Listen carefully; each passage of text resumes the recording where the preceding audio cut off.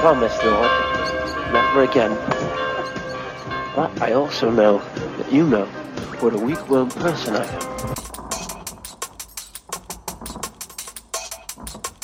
Don't regret this, Lord. I'm a wonderful person.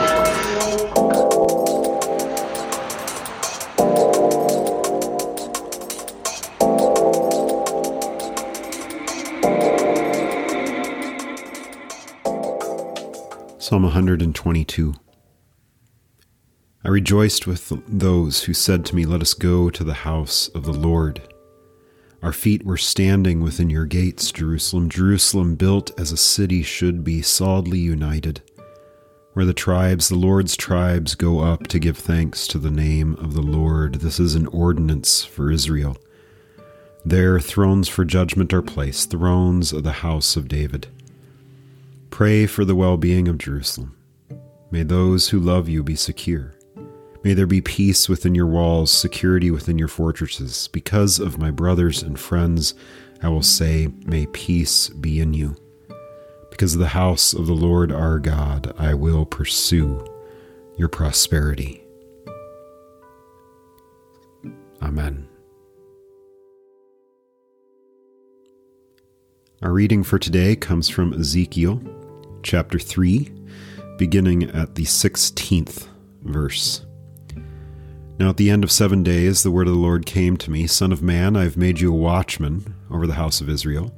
When you hear a word from my mouth, give them a warning from me. If I say to the wicked person, you will surely die, but you do not warn him. You don't speak out to warn him about his wicked way in order to save his life. That wicked person will die for his iniquity, yet I will hold you responsible for his blood. But if you warn a wicked person, and he does not turn from his wickedness or his wicked way, he will die for his iniquity, but you will have rescued yourself. Now if a righteous person turns from his righteousness and acts unjustly, and I put a stumbling block in front of him, he will die. If you did not warn him, he will die because of his sin, and the righteous acts he did will not be remembered. Yet I will hold you responsible for his blood. But if you warn the righteous person that he should not sin, and he does not sin, he will indeed live because he listened to your warning, and you will have rescued yourself. This is the word of the Lord. Thanks be to God. Well, continuing on here with Ezekiel, last we left him, right? He had returned to the people, and he sat stunned or appalled in the midst of the people. He was angry, if you remember. He was angry that now his calling was needing to be taken up, that he was having to go to speak these words of mourning and woe to his people, to make them sad, to make them repent, hopefully, knowing that, for instance, the things that he loved, the temple in Jerusalem, were coming to an end, remembering that Ezekiel's a priest, and he has an attachment to that holy work. And now that holy work is going to be completely gone. Before God came and spoke to him, there was always probably some tinge of hope in his life, thinking that he will go back to Jerusalem and he'll take up his work in the temple. And yet now God is saying, no, that is not going to be the case. And so you are to speak for me. And he gives him this particular warning. And it comes to us within the church as well, though, that we are called, each of us is called to be a preacher in some way, shape, or form. We're going to continue to hammer this over and over and over again until we understand it. But we are each called to be a preacher in a way. And as that preacher, we are given a message to preach. And that message is, return to the Lord your God, for he is merciful and abounding in steadfast love. That you're turning to other things. Stop it. Come back to the Lord. Come back to the Lord, because what it is that Christ has done, you are on your way down to destruction. Death is going to consume you. Come to Christ for rest and receive the hopes of the resurrection, right? And so here Ezekiel is to come and preach this word that all these things, all these other things that they're hoping for, all these other saviors that they're hoping for, all these other things that they think, oh, well, God put his name in Jerusalem. He put his name at the temple. He will not destroy those things. And God is saying now, no, those things are going to be gone. Ezekiel's having to come to the people and say, all those things that you're hoping in, all those things that you're making assumptions about, those things are gone now. They're dead. All that hope that you have of going back and seeing the temple, seeing Solomon's portico, seeing the altar, casting incense upon the incense altar that is in the Holy of Holies, you priests, all of that is going to be gone. Imagine that message. For us, we don't like it. We don't like doomsday prophecy, do we? We don't like it because we feel as though life is better if we just trip through life with hopes and dreams. That's what we're shooting for. Never thinking that part of the message that comes to us from the Lord, and most of us, a lot of us have to learn it in difficulty, is a message of woe. Of warning, in part, not because we are going to be condemned, not because we are going to be judged to death, but because God is wanting to redeem us, and yet we are wanting to say, no, you don't need to do that. And he's sitting here saying, well, I already did in Jesus. And we say, no, thank you. I'll take my chances with Barabbas. Right? We'd rather have Barabbas, the revolutionary, than the Jesus who comes to us to die for our sins. So Ezekiel is sent to the people finally to do this thing. This is the longest introduction ever, isn't it? And so we get to our verses for today.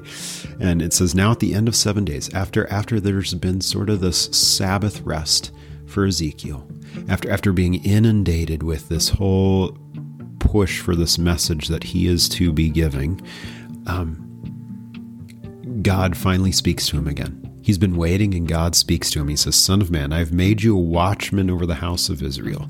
What's a watchman? Well, think of it as one of those guys on the wall in a city or someone up in a tower. Think of air traffic controllers, right? I'm thinking of the old style ones in which they're standing out on the balcony with the binoculars, keeping an eye on planes that may be coming in. Right? Having to give warnings to the planes to be able to make sure that they land. Well, this watchman is there looking out for danger, keeping an eye out for marauders, for an army coming to besiege the city. And if they see something coming, they are supposed to make it known. They ring the bell and they shout it out and make sure that people are ready to defend the city and to save their lives. And so Ezekiel has been made this watchman to have this job, to be able to say that something is coming. This destruction of everything that you are hoping for that isn't God is going to go away, so that all you are left with is the Lord. All you are left with is God Almighty, which is all we really need. The other things get in the way and actually distract us from God, and specifically Jesus and his work. And so actually this warning that is coming from Ezekiel is actually gospel for us, because it's God ripping away the things that keep us from clinging to him when we need him. When you hear a word from my mouth, give them a warning from me. Pronounce these things. Watch out for the invasions. Make sure that you're not sleeping on guard duty. That's a big thing in the military, right? You fall asleep on guard duty, you're liable to be executed. Why? Because you would not be awake to give ample warning to your brothers and sisters in arms, to where they get a surprise attack and get killed. And so it's about saving lives, making sure that people are doing their job. And so here too, then, he is not to be asleep on duty, but he is to do his job and to proclaim what it is that God has called him to proclaim. And then we get this interesting thing. If I say to the wicked person, you will surely die, but you do not warn him, you don't speak out to warn him about his wicked way in order to save his life, that wicked person will die for his iniquity, yet I will hold you responsible for his blood. There's so many things here. if I say to the wicked person, you will surely die. So God speaks, and the message is that he gives to Ezekiel, tell these people they're going to die, for instance, right? It's just an example. That's not the message he's given, but this is how God is speaking to Ezekiel right now. You're going to die. We don't usually like to say that to people, right? You like to say, oh no, shucks, brother, you're going to pull through. Things are going to be great. Yeah, this is not going to be the end. God has a wonderful plan for your life, and he's just going to make sure that everything is special. Well, you haven't spent enough time in hospitals.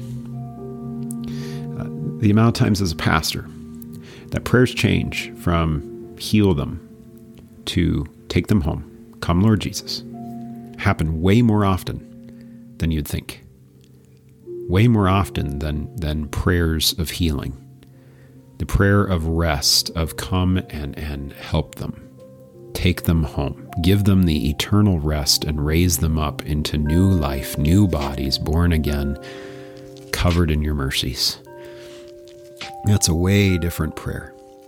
But here it's God says, okay, so if I tell you to go and tell these people you are going to die, and you don't do it, and then we have this addendum added to it. We have this parenthetical statement here. You don't speak out to warn him about his wicked way in order to save his life. That's an important addendum. That the condemnation does not come, the judgment does not come, the spoken word of you are going to die does not come in a way to say you're going to burn in hell, see you later. It comes as a warning of please stop. You're going to die. I know a way to save your life. Come here and let me save you. It's a proclamation of gospel promise. We always think that we never should give the gospel to people unless they're truly repentant, as though we know what repentance looks like. As though we know what we know someone's level of repentance in order to be able to judge whether they deserve the gospel or not. When in fact, Ezekiel coming to them and saying, you will surely die, is actually supposed to be a word spoken that brings gospel, that brings promise, that if you turn to the Lord, you will live, that you will find life in the one who says, I am the resurrection and the life, says the Lord. That's the move. The move is not judgment and condemnation for the sake of judgment and condemnation and damnation. The move is about life.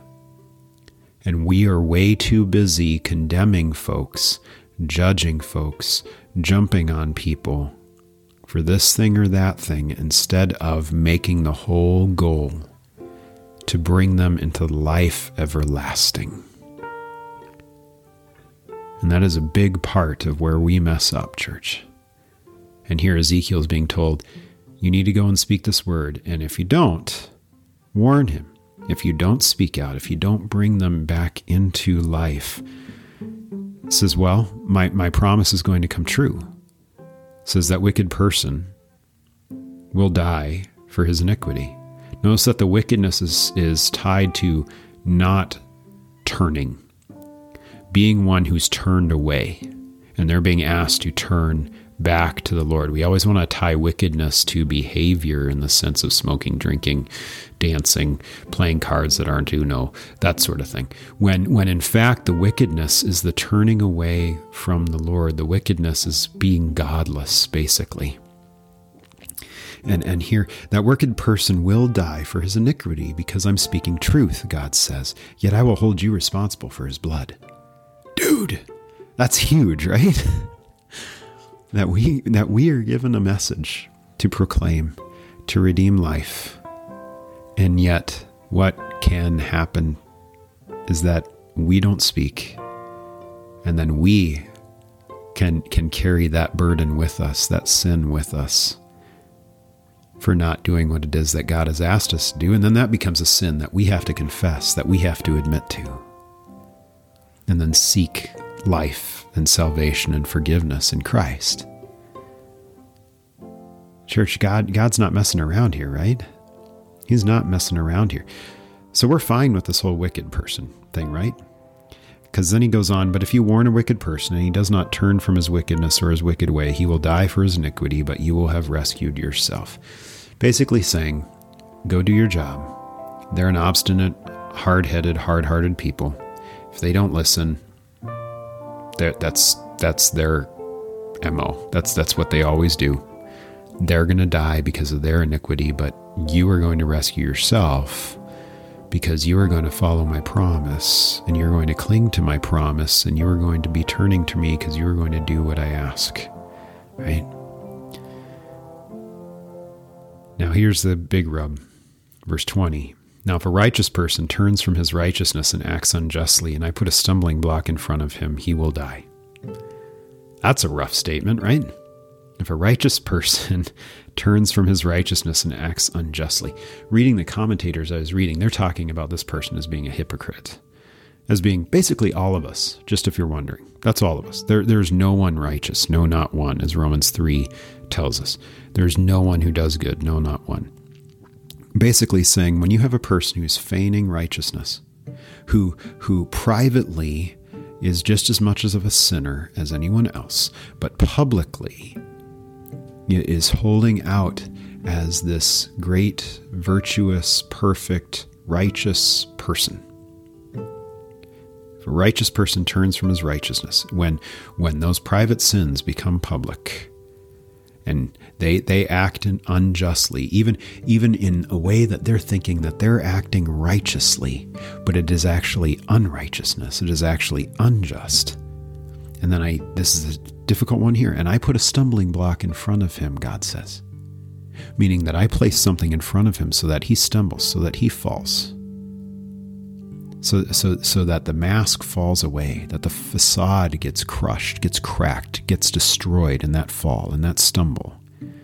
He will die because he's going around pretending, playing at righteousness, thinking that everything's hunky-dory. And he says, if you did not warn him, he will die because of his sin, and the righteous acts he did will not be remembered. And that's a difficult one too, right? He will die. And if you do not warn him, actually warning righteous people, have you thought about that? The fact that there tends to be an assumption within the church that, well, we don't need to preach the law to Christians. The law is for unchristians. The law is for unbelievers. The warnings from God are for other people, not for us. No. They're for us just as much as anyone else. They're for us. They are there that we have to deal with them. We have to bring forward the warnings from God that come to us, that speak into our ears, that drive us away from our presumed righteousness, so that all we do is cling to the righteousness that is Christ, the righteousness that is God, not thinking that somehow we are going to be the perfect ones.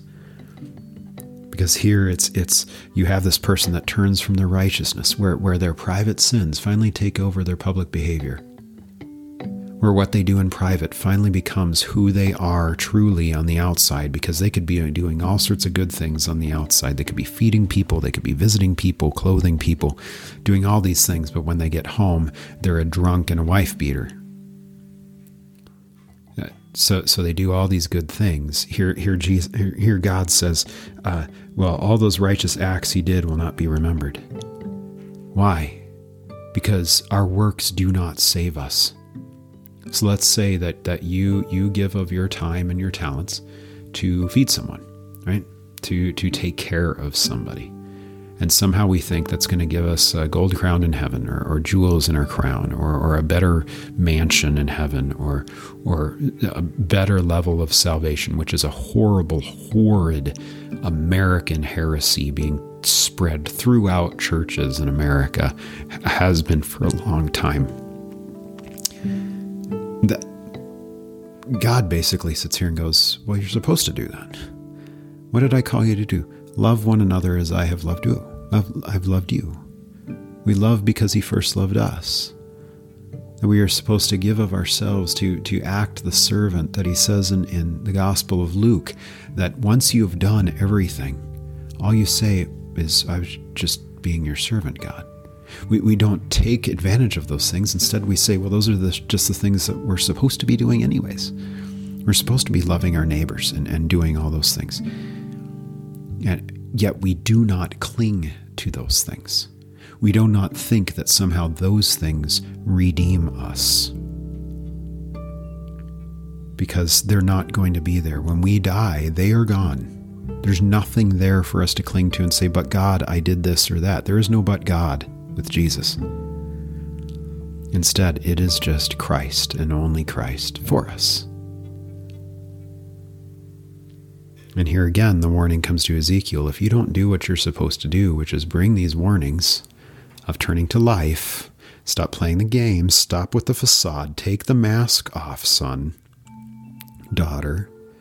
Stop pretending that everything is all right because we know that it's not. And instead allow Christ to wash you, to make you his own. Find the rest in that, because isn't it so hard to pretend every day? Isn't that just difficult? Isn't that brutal? To play the game of life, to pretend that somehow you've got it all together? Instead, cast those things aside, church. Cast those things aside, beloved.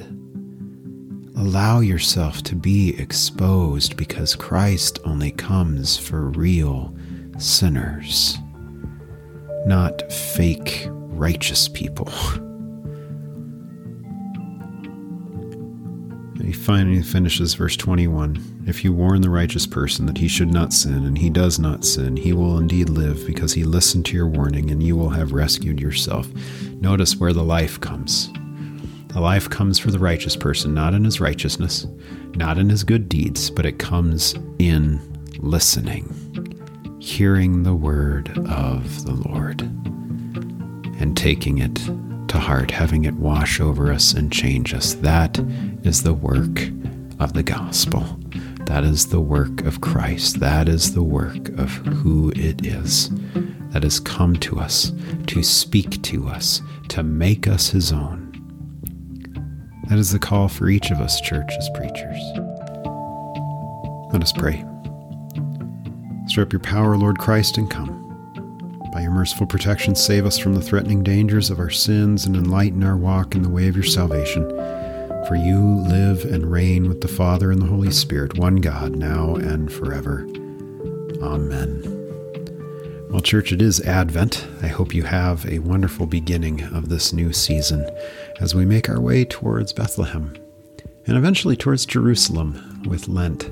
This is the beginning of the festival season in the church, in which we join up again into the old story of what it is Christ has done. Rest in that. Please share this with whoever you desire, that we might get the message out of the love and mercy and grace of God found in Jesus given for you. That being said, go in peace, serve the Lord. Thanks be to God.